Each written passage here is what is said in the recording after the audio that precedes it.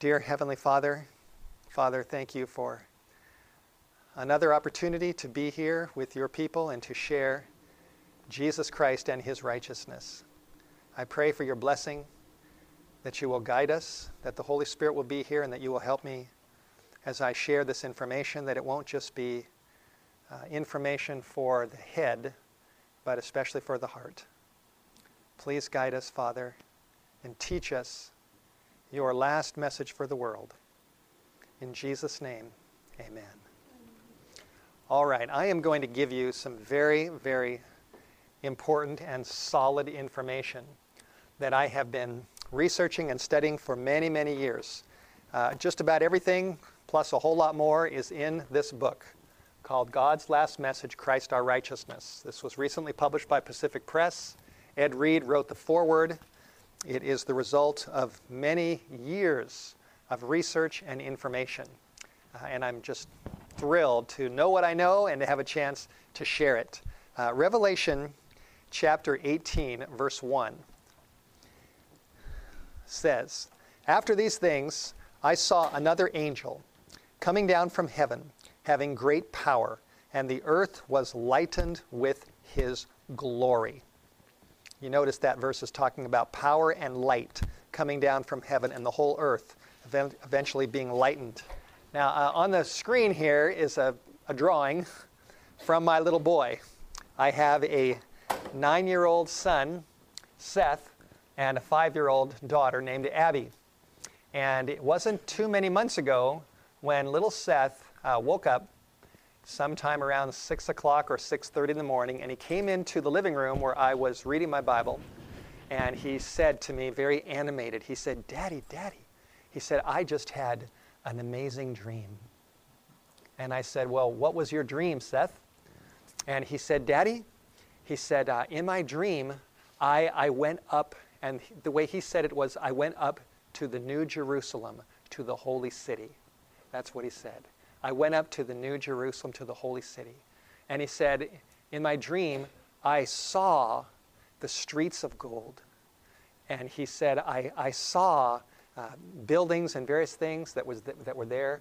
And he said, he didn't actually say he saw buildings, but he said he saw the streets of gold. And then he said, and Daddy, I saw Jesus sitting on his throne. And he said, Jesus was so bright. He was so bright that I had to squint in order to see him. That's what he said. Now, Seth doesn't normally have dreams like that. He has dreams, and I have dreams, and a lot of people have dreams. But this was a different kind of dream. And so I looked at him, and I thought, wow, maybe the Lord really gave this to him, and he's talking to his little heart. And as I was listening, then I thought of a Bible verse, and I opened my Bible to Acts chapter 2, verse 17, that says that in the last days, God says, I will pour out my spirit on all flesh, and it talks about people having dreams and people seeing visions. And I had my Bible open to that verse, and he was standing right next to me, and I showed him that verse. I said, look at this verse, Seth. So he looked down, and he saw where it said last days, spirit poured out, people having dreams. And he put his hand on his chest, and he just went, oh. He said, Daddy, these are the last days. These are the last days, because he felt like God gave him that dream. He really did. So I told him, I said, Seth, I want you to write out your dream. And he said, Daddy, put it on Facebook. Put it on your Facebook page. That's what he said. Put it on your Facebook page. So I said, all right, you draw it out, and I'll take a picture of it on my phone, and I'll put it on my Facebook page. And so that's what he drew right here. That's why I have this picture here. Seth drew this, Seth's dream. There you see Jesus on the throne. He's smiling. There's all the rays of light. There's Seth over there. Here's the corridor going to the throne. And there is the Bible. The Bible. And when I posted that on my Facebook page and showed people that my son had this dream, I got a lot of responses, all kinds of responses. People were just pretty excited. Now, I don't believe that every dream anybody has comes from God, but it sure seemed to me that the Lord was talking to my son. And the main point of my sharing this with you is that Seth said that Jesus was so bright. He was just so bright. And if you look at this verse in Revelation 18, verse 1, it tells us that one of these days, an angel is going to come down from heaven having great power, and the whole earth is going to be lightened with God's glory. And I believe that angel represents a final move of God in the world. And that we call that the latter rain, when the latter rain comes down. And that the light that is going to lighten the whole earth with its glory, I believe, is really the light of Jesus Christ. It's the brightness of the Lord. One last time, Jesus is going to send his brightness and his light to the people of the world before probation closes. Now, if you study Revelation 18:1 carefully and read the whole chapter, it talks about the fall of Babylon, which is the second angel's message. And when you put the pieces together, and here's another picture here with that verse on there, the earth was lightened with his glory. When you put the pieces together, the angel of Revelation 18:1 coming down and lightening the earth, really what that angel does is he gives special power to the third angel's message, to the three angels' messages, and especially to the third angel, so that the three angels' messages will have one final burst of power all around the world. We call Revelation 18:1 the fourth angel. The fourth angel comes down, combines with the three angels, and gives one last call to humanity. And at the end, if you go back to chapter 14, Revelation 14 describes the three angels' messages. And here's a picture of the three angels on the screen. At the conclusion of the three angels, we have this verse. Revelation 14, verse 12. Says, "Here is the patience of the saints. Here are they that keep the commandments of God and the faith of Jesus." That is the conclusion of the third angel. So you've got that fourth angel coming down. He gives power to the three angels, especially to the third angel. The earth is lightened. And at the very conclusion, you've got this verse. And my conviction is that this verse is just about, I don't know if I can compare which verse is more important, but the most well-known verse in the Bible is John 3:16, that God so loved the world that he gave his son. My conviction is that this verse is one of these days going to be the most widely known verse on planet Earth. It's going to be quoted over and over and over and over again around the world. And this is basically God's final call. The third angel's message warns about the beast, the image, the mark. It describes what's going to happen to those who get the mark. And then it calls people to be part of this group of saints. They're called saints. And notice that they do two things, two primary characteristics. They keep the commandments of God, the law of God. And the second thing is they have the faith of Jesus. Those two things. And both of them are immeasurably important. You can't overestimate either one of them. And I've read the three angels' messages many, many times. I've thought a lot about them. I've been studying them for over 30 years. And one thing that has impressed me is that here is the period at the end of the verse. That is the period at the end of the last message of God in the last time for the whole world. And what is the one word before the period?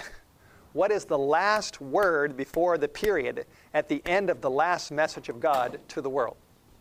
It's Jesus. That's right, Jesus. And that tells me that Jesus is the final word. He's the last word. And when you really study the three angels' messages, the everlasting gospel is about Christ. He's the foundation.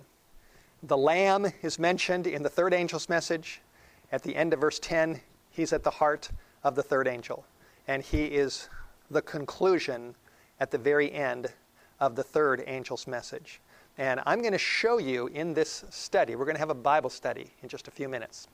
I'm going to give you a Bible study, and I am going to prove to you that the only way that anybody can keep the commandments of God and the faith of Jesus is through Jesus Christ as our righteousness. That is the only way. And thus the message of the righteousness of Christ is at the heart of the third angel's message. And I'll explain this to you. I'll prove it to you. I'll make it very, very clear to you so you will get it. The lights will go on. You'll go, aha, I see it. It's very, very powerful. Now, let me show you a quotation from Volume 6 of the Testimonies, page 19. This paragraph basically unpacks the conclusion of the third angel's message. It's very, very important. This is what she says. The Lord God of heaven will not send upon the world his judgments for disobedience and transgression until he has sent his watchmen to give the warning. Now that makes sense. God didn't send a flood in the days of Noah until he raised up Noah to give a message. When Jesus was born, God raised up John the Baptist to give a message. And the biggest event ahead of us is the second coming of Christ. The close of probation, the 7 last plagues, and the second coming. And it just makes perfect sense that God's not going to close probation and send the plagues and then send his son until, like it says, he has sent his watchmen to give the warning. And that's our calling as a people. We have been raised up by God to give a very clear message to the world. And then it goes on and says, he will not close up the period of probation until the message shall be more distinctly proclaimed. Distinctly means very clearly. Clearly. Now then it says that the law of God is to be magnified. Now that's really the first half of the conclusion of the third angel, right? Here are they that keep the commandments of God. So the commandments of God are right there.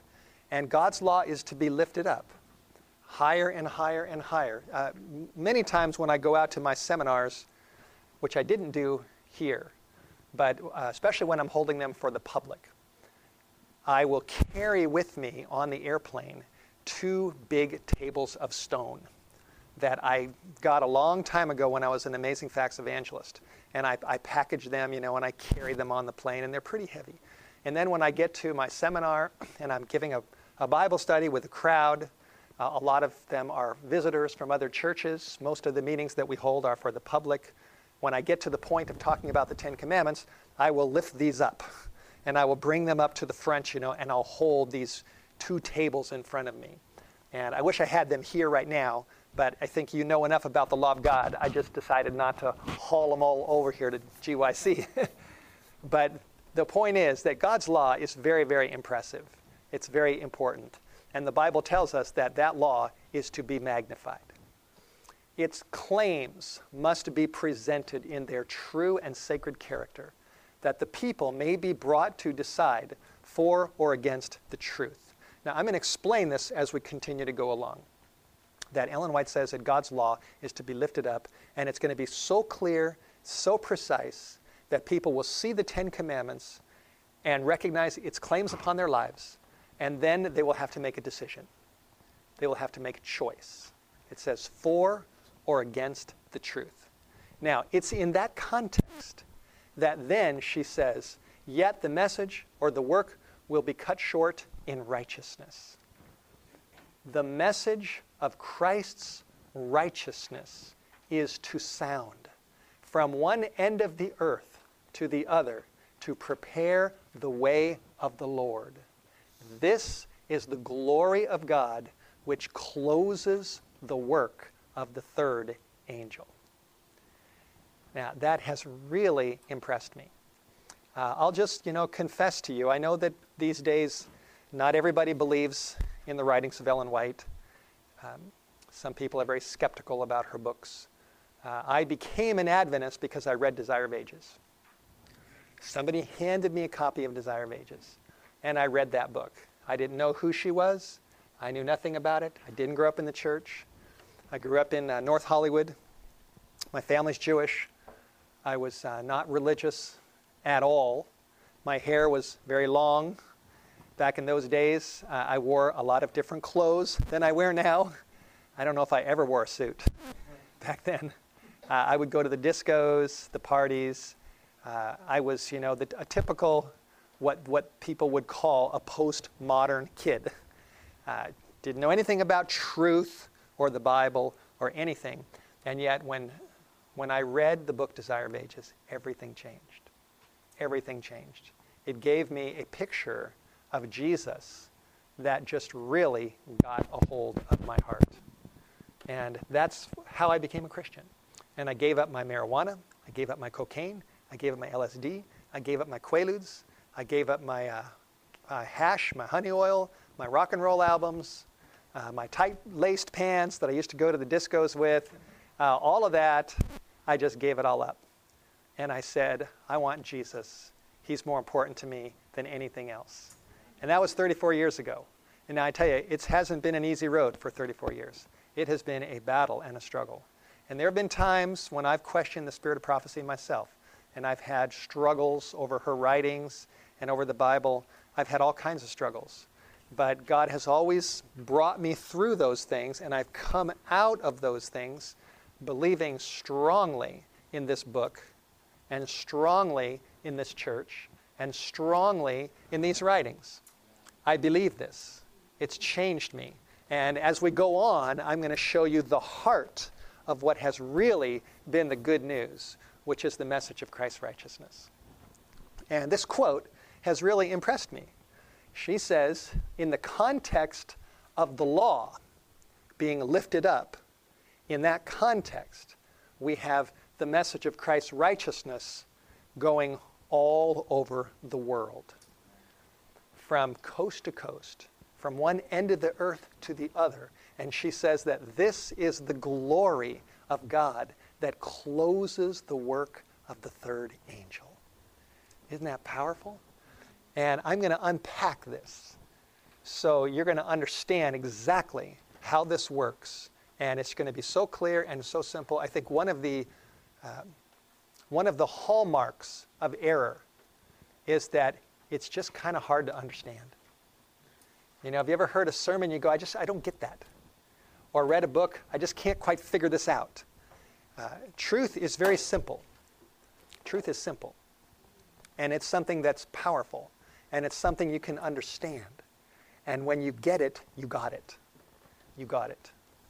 And that statement has been a guide for me that the Lord is going to put the message of his righteousness at the middle of his last message to the world.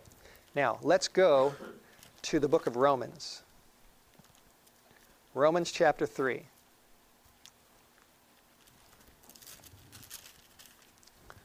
And let me also clarify that I believe that when the final time comes, when this time comes, when the final crisis hits, the law is lifted up, and the message of Christ's righteousness sounds, that message is going to be given to the world primarily from the Bible. Now, I believe in Ellen White's writings. I believe God has given that gift to our church. But the purpose of that gift is to point us to the Word. And when we're dealing with the public, primarily we need to be pointing people to the Bible.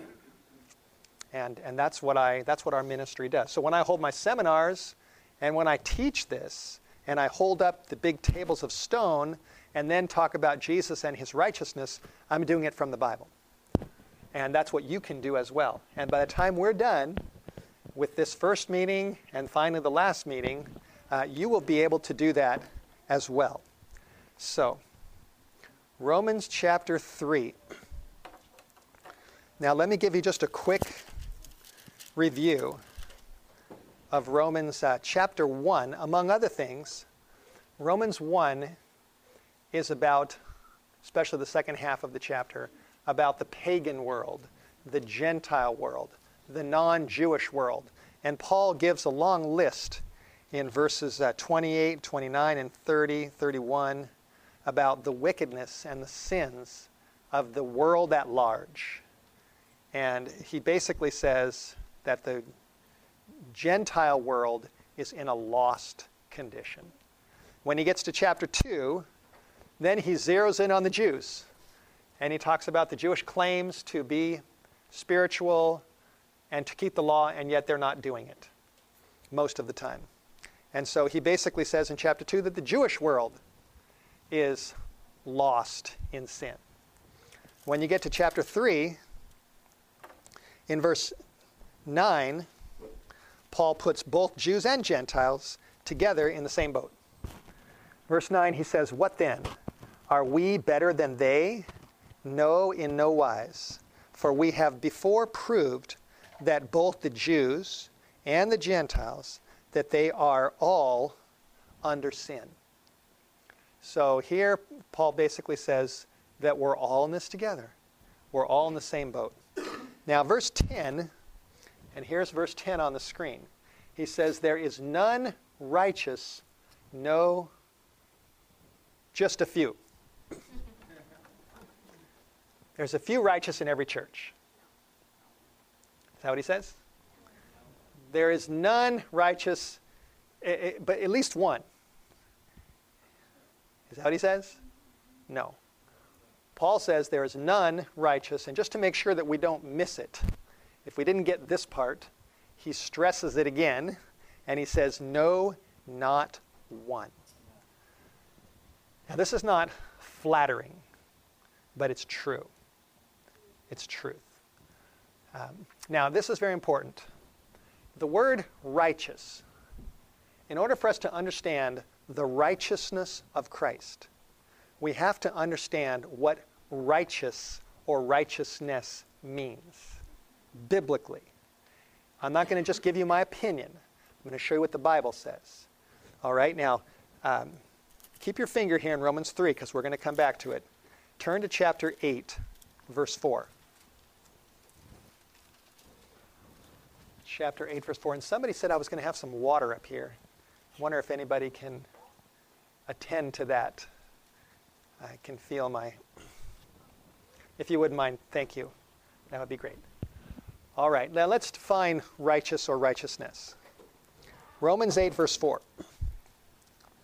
Paul says that the righteousness of the law, and then we'll read more of this later. But here notice he says the righteousness of the law. So Paul identifies the law as a law of righteousness. He does the same in chapter 9. Chapter 9, verse 31. Paul said, "But Israel, which followed after the law of righteousness," see that? "They have not attained to the law of righteousness." And then he says, why not? And the answer is because they did not seek it by faith. So here again, Paul associates the law with righteousness. When you read the book Steps to Christ, page 61, which, by the way, just for the record, I think is the best book ever written on the message of Christ our righteousness. The best book ever written is not my book. God's Last Message, Christ our righteousness. The best book is Steps to Christ. So if you all have that, you've got it. But this book also gives a lot of history behind 1888, the message of Jones and Wagner, the history of the Adventist Church, and it deals with a lot of these issues. So it's in here as well. So anyway, my point, Steps to Christ, page 61. She says that righteousness is defined by the standard of God's holy law given on Mount Sinai. That's what she says. Paul says it in Romans 8:4, 9:31. There's other verses in Isaiah, verses in Psalms that identify the Ten Commandments, God's law, as a law of righteousness. Now, just to make that simple, righteousness goes back to the word righteous, which goes back to the word right. And essentially, God's law is a righteous law because it clarifies for us what is right and what is wrong. And I tell you, our world needs to know what's right and what's wrong. Don't you agree? I mean, if we don't know what's right and what's wrong, how can we really be Christians? Did you have a comment, question?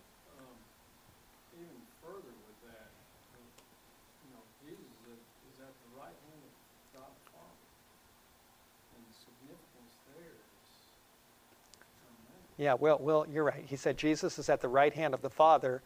Tremendous significance. And we'll continue to go deeper into this as we go along. But I've got to lay the foundation. The third angel's message is the commandments of God and the faith of Jesus. And we have to understand the commandments of God in order to understand the faith of Jesus. They go together.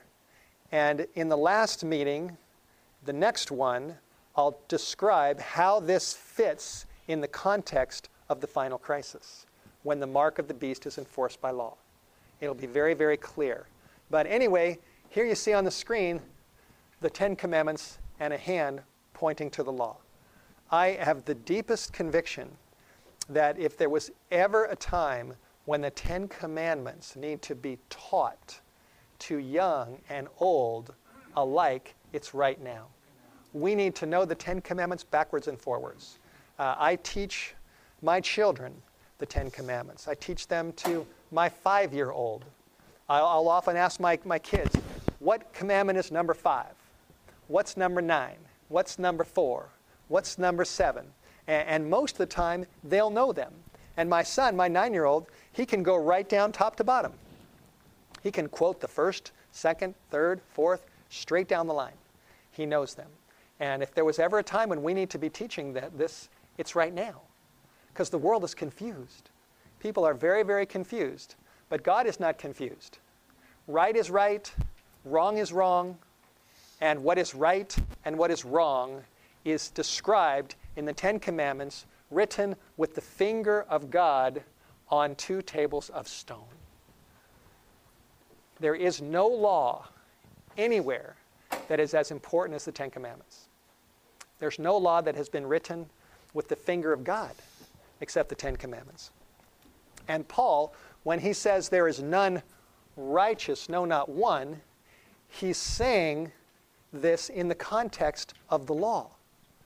That basically when you look at the world really, if you go down 1, 2, 3, 4, 5, 6, 7, 8, 9, 10, the whole world has not kept the 10 Commandments. Now go down to verse 19. Romans, back to chapter 3. Chapter 3, verse 19. Let's look at this. Here comes my water. Thank you.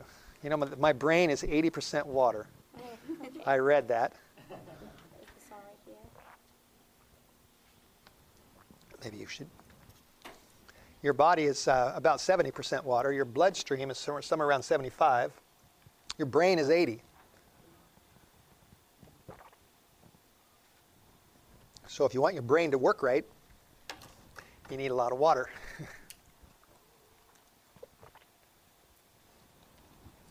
All right, now let's look at verse 19. Romans 3:19.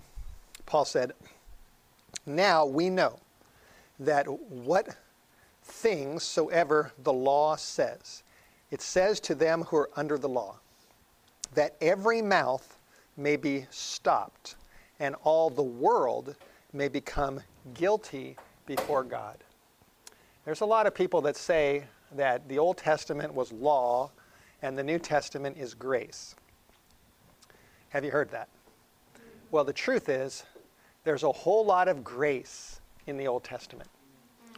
And there's a lot of law in the New Testament. And that when you really read Paul carefully, which we are going to be doing, you find law and grace go together.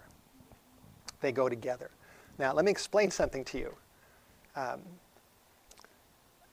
The devil would love to get people on one side or the other, but not in the middle. And the emphasis on the law, the Jews focused on the law. The Pharisees said, we follow Moses, the law, the law. But when Jesus came, bringing his grace, they wanted nothing to do with him. So they followed the law, but they said they followed the law, and they rejected Christ. Now today, a lot of Christians say grace, Jesus, but they don't want the law. Ellen White in Great Controversy calls that a terrible error, a great error. in the history of the Seventh-day Adventist Church, we started out, once we discovered the heavenly sanctuary, the most holy place, the ark, and the law, and the Sabbath, we became very law-oriented. And Ellen White said at one point that we have preached the law until we are as dry as the hills of Gilboa. That's what she said. We've overemphasized the law and we've neglected the gospel. But today, even in our church, many people are swinging back over and they're saying grace, grace, grace, and they want nothing to do with the law. What happened in the year 1888, and that's what my book describes in great detail. In 1888, a man named Elliot J. Wagner from California, no less. Some good things can come out of California. He went to the Minneapolis General Conference in Minneapolis, Minnesota, and gave a series of lectures. And he talked about the law of God and Jesus Christ and his righteousness together. And it was so powerful that Ellen White said, I see the beauty in the presentation of the righteousness of Christ in relation to the law, as Dr. Wagner has presented it before us. And that's what she got behind. And then she finally said that this message of Christ's righteousness in the context of the law is the beginning of the rays of light that are going to lighten the whole earth. That's what she said. And Wagner got his notes from Romans and Galatians. That's where Wagner got his information. And that's what's right here. And so we're going to look at this and just keep on studying it now. Verse 19 again, Romans 3:19. In the light of the law, Paul says, it says to those who are under the law, and under the law means under its authority, that every mouth, not every just Jewish mouth, but every mouth, may be stopped, and all the world, so how far does the law reach? All the world. All the world may become, and what's that next word? Guilty before God. This is very important. To be guilty means to be accountable for your sins of breaking the law of God. That's what it means. You are accountable for the sins that you've committed. And when you've broken the law, you're guilty. We all know that guilt is real. Isn't that right? Guilt is very, very real. And Paul puts the whole world under the law and under guilt before God. Verse 20 says, therefore, by the deeds of the law shall no flesh be justified in his sight, either Jew or Gentile. For by the law is the knowledge of sin. Now let me explain this. In the light of God's law, because we're guilty, Paul says, therefore by the deeds of the law shall no flesh be justified. The word justified in his sight basically means to be not guilty before God. At the end of verse 19, he talks about being guilty before God. In verse 20, he talks about being justified in his sight. See that? Those are opposites. We're either guilty or we're justified. I either stand before God, before his law. If I look at his law, I'm guilty before him of breaking these commandments. Now, if God justifies me, then I stand before him as if I never sinned. It's that simple. Guilty or justified, one or the other. And Paul says once we're guilty, he says by the deeds, which means by the works of trying to keep the law, shall no flesh be justified. Once you've broken the law, you're basically stuck in yourself. And no amount of works or obedience can get you out of your mess. It's impossible. Let me illustrate this. Imagine a person killed a man, pulled the trigger and shot him. And he got caught and he was thrown in jail. And he's in jail for 6 months. At the end of those 6 months, he's brought before the judge. And the judge looks at him and says, did you do it on the dark night of June 29 or 28 or whatever day it was that you did this? And the man looks at the judge and says, Your Honor, I did it. I killed him. And then the judge says, well, what do you have to say for yourself? And then the man says this. He says, Your Honor, here's my defense. He said, I did that, but that was 6 months ago. And I have been, for the last 6 months, I've been sitting in my cell. And I've been really good. I haven't killed anybody. I've scrubbed the walls of my cell. I've mopped the floor. I've done dish duty in the cafeteria. I've helped the guards whenever they need, something that I could do. I've been a model citizen, a model prisoner inside my cell. And for the last 6 months, I have been keeping the law. So, Your Honor, won't you justify me now? So what's a good judge going to say?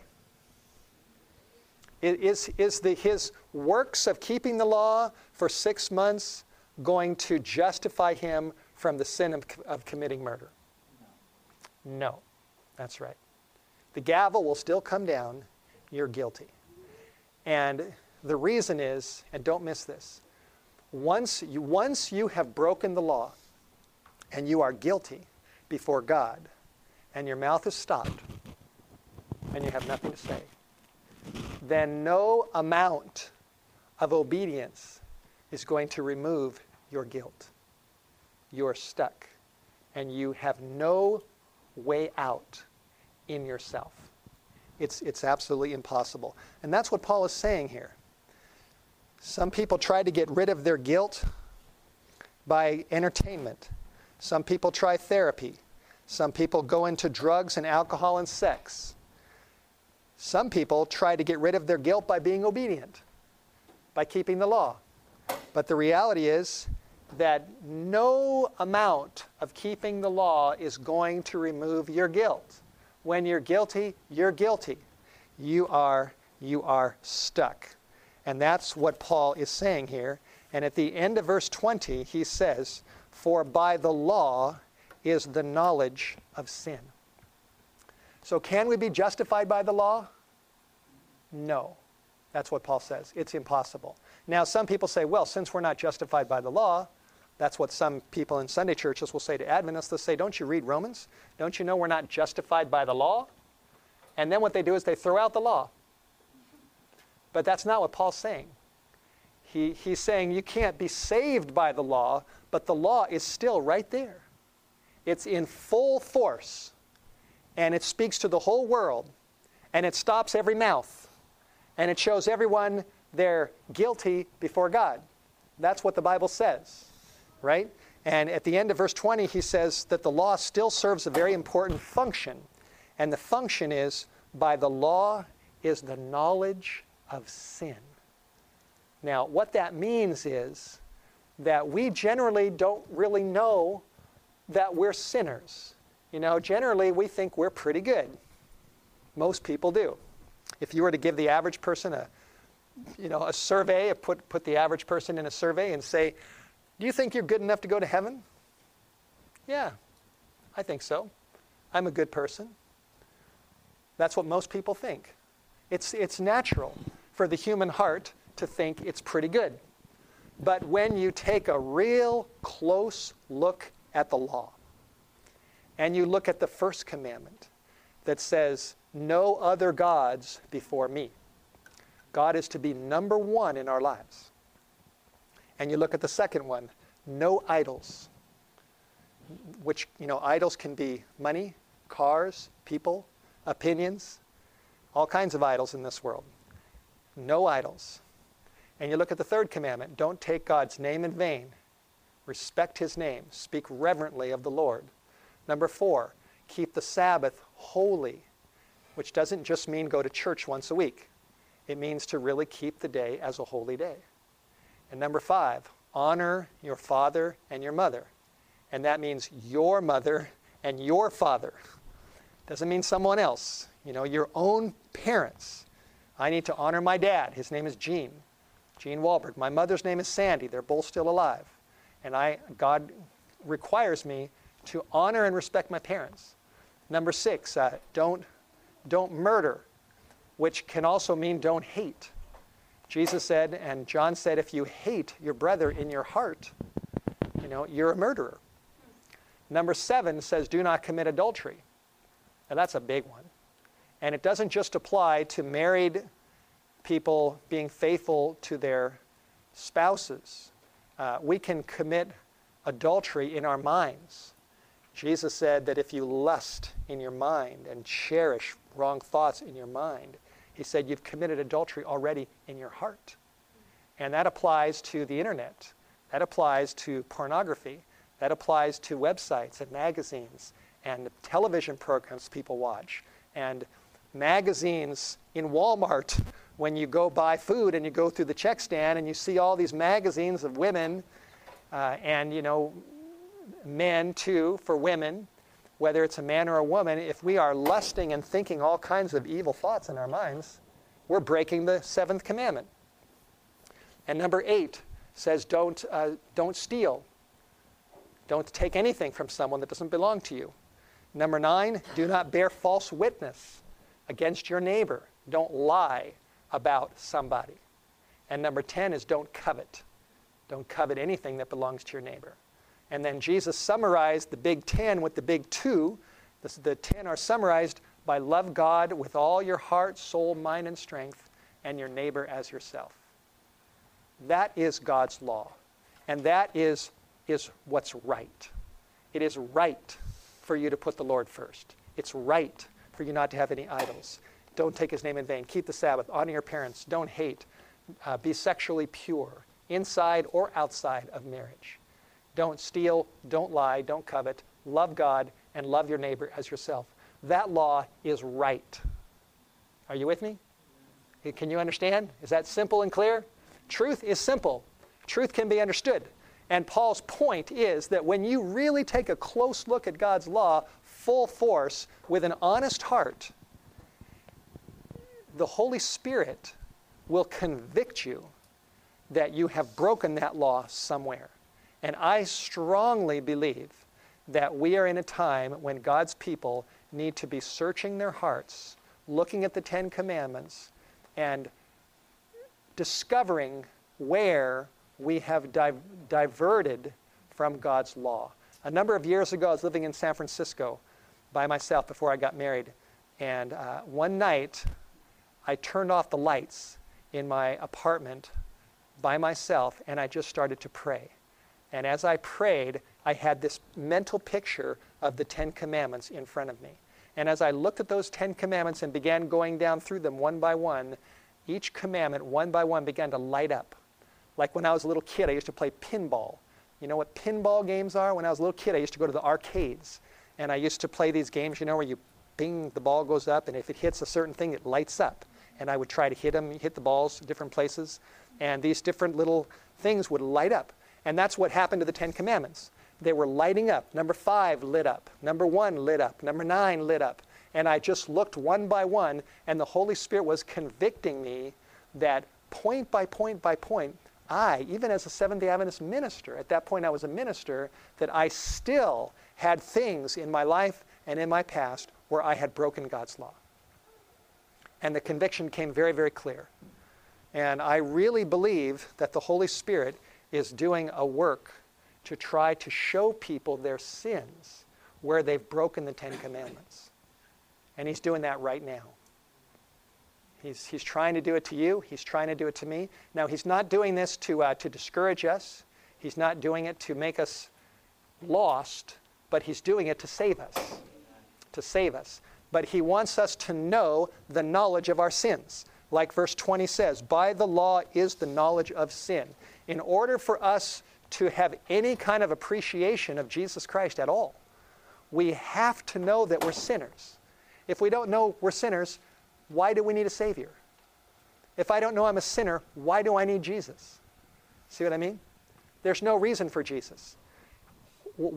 Grace means nothing, unless you know you're a sinner, that you've broken God's law. That's how the law and the gospel go together. Now, let's keep going, because that's basically the bad news. 19 and 20 is the bad news. And the reality is that if you don't know the bad news, you can't appreciate the good news. Some people only want to preach good news. They want to stand up in front of crowds. They want to all they want is good news. They want to feel good. But the truth is that if God doesn't make you feel bad, then you're not going to appreciate the good news. they go together. It's just the way it is. And that's what Paul is doing here. So, in verse 21, then he gets into the good news. In verse 21, he says, "But now, the righteousness of God without the law is manifested, being witnessed by the law and the prophets." When am I supposed to be done for this segment? Does anybody know? 2:30? That means I have 6 minutes, right? Yeah. Okay, well, let's go for 6 minutes and then we'll stop and then we'll take a break. Do we have a break between this one and the next meeting? Yeah. How much of a break do we have? Who knows? 20 minutes? Do I hear 30? It doesn't really say a break time. It doesn't really say? 2:30 is when the second session is supposed to start. It does. So we have no break. All right, well, okay. I don't want to go through this fast. So let's just go for another 5 minutes or so, and then we'll take a break for, let's say, 10 minutes, and then we'll continue on. Okay. Verse 21, "But now," just like verse 19 says, now people are guilty. So verse 21 says, "But now the righteousness of who?" God.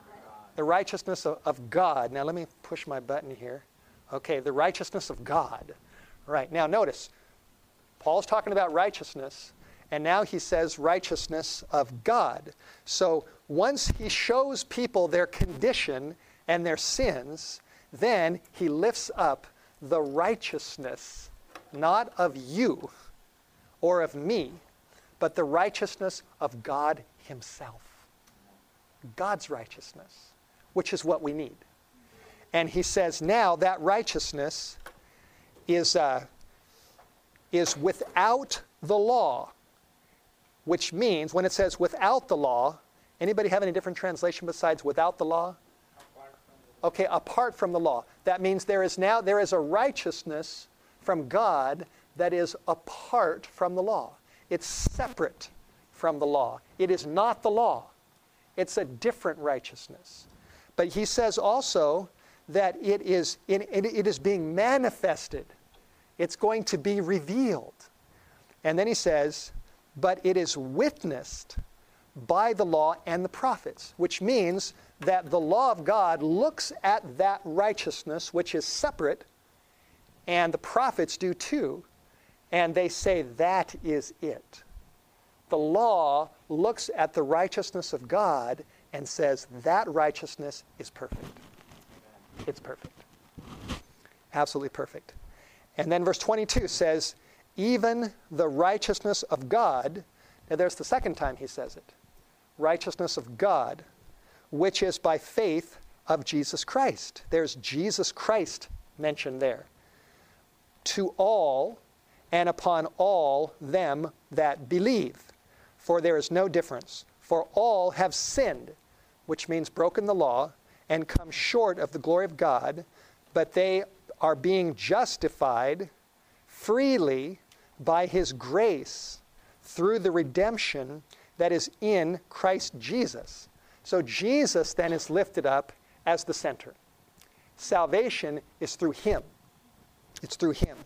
Verse 25 says, whom God has set forth his Son to be a propitiation, which the word propitiation in the Greek basically means the mercy seat. When you think about the most holy place in the sanctuary, inside the most holy place was that golden box called the ark, and inside that box was the law. And on top of the box was a golden lid called the mercy seat. And the mercy seat rested on top of the ark, underneath which was the law. And on the day of Yom Kippur, the Jewish Day of Atonement, the high priest took blood and sprinkled it on top of the mercy seat. So you've got blood on top of the mercy seat, underneath which is the law.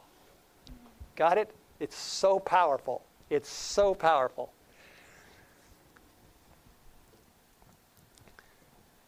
A propitiation through faith in his blood. To declare, Paul says, to declare his what? Notice verse 25. Okay, to declare his righteousness. Now, whose righteousness is it talking about? It's talking about Jesus. To declare, I say, his righteousness for the remission or the forgiveness of sins that are past through the forbearance of God. To declare, I say, at this time, his what? His righteousness. That's right, that he might be just and the justifier of him which believeth in Jesus. See that? Now, here's my Bible here. And you can't probably see this, but I like to mark my Bible. And I've got here where it talks about the law. People are under the law. Mouths are stopped. We're guilty. But then verse 21 talks about the righteousness of God. Verse 22 is the righteousness of God. That's the second time. Verse 25 is his righteousness. That's the third time. And then verse 26 is to declare, I say at this time, his righteousness. So 4 times in Romans chapter 3, Paul talks about Jesus Christ, his righteousness, the righteousness of God. So my question is the message of Christ as our righteousness, is this a biblical teaching? Is it right in the Bible? And the context of this focus is the law of God, right? Just like Ellen White said. She said the law of God is to be magnified. It's to be lifted up. So then people will be brought to make a decision for or against the truth. They see their condition. And then she says the message of Christ's righteousness is to be lifted up. And it's to sound from one end of the earth to the other to prepare the way of the Lord. This is the glory of God which closes the work of the third angel. And that message is right in Romans chapter 3. And that's what Wagner preached at Minneapolis. He stood up and he read the Bible. And he told Seventh-day Adventists who were focusing on the law, he showed them the law and showed them their sins, that they were sinners, and then he lifted up Christ. And Ellen White listened to that and she said, wow, this is powerful. She said, this is the beginning of the rays of light that are going to lighten the whole earth with its glory. See that? Wow, that's what she said. Well, it's 2:30. Let's have a prayer. We'll take a break, and then we'll come back because I got a lot more to share with you in the last hour. I'm going to put all this together and then show how it relates to the final crisis when the mark of the beast is enforced. So let's have a prayer. Father in heaven, thank you so much for what we're learning in the Bible. And I pray that you will continue to be our teacher so that when I leave, everyone here will know that you have been teaching them from your book. Please help us to understand the message of the righteousness of Christ, which is the final message for the world. Help us to understand it and experience it here at this conference, in this meeting. In Jesus' name, amen. This media was brought to you by Audioverse, a website dedicated to spreading God's Word through free sermon audio and much more. If you would like to know more about Audioverse, or if you would like to listen to more sermons, please visit www.audioverse.org.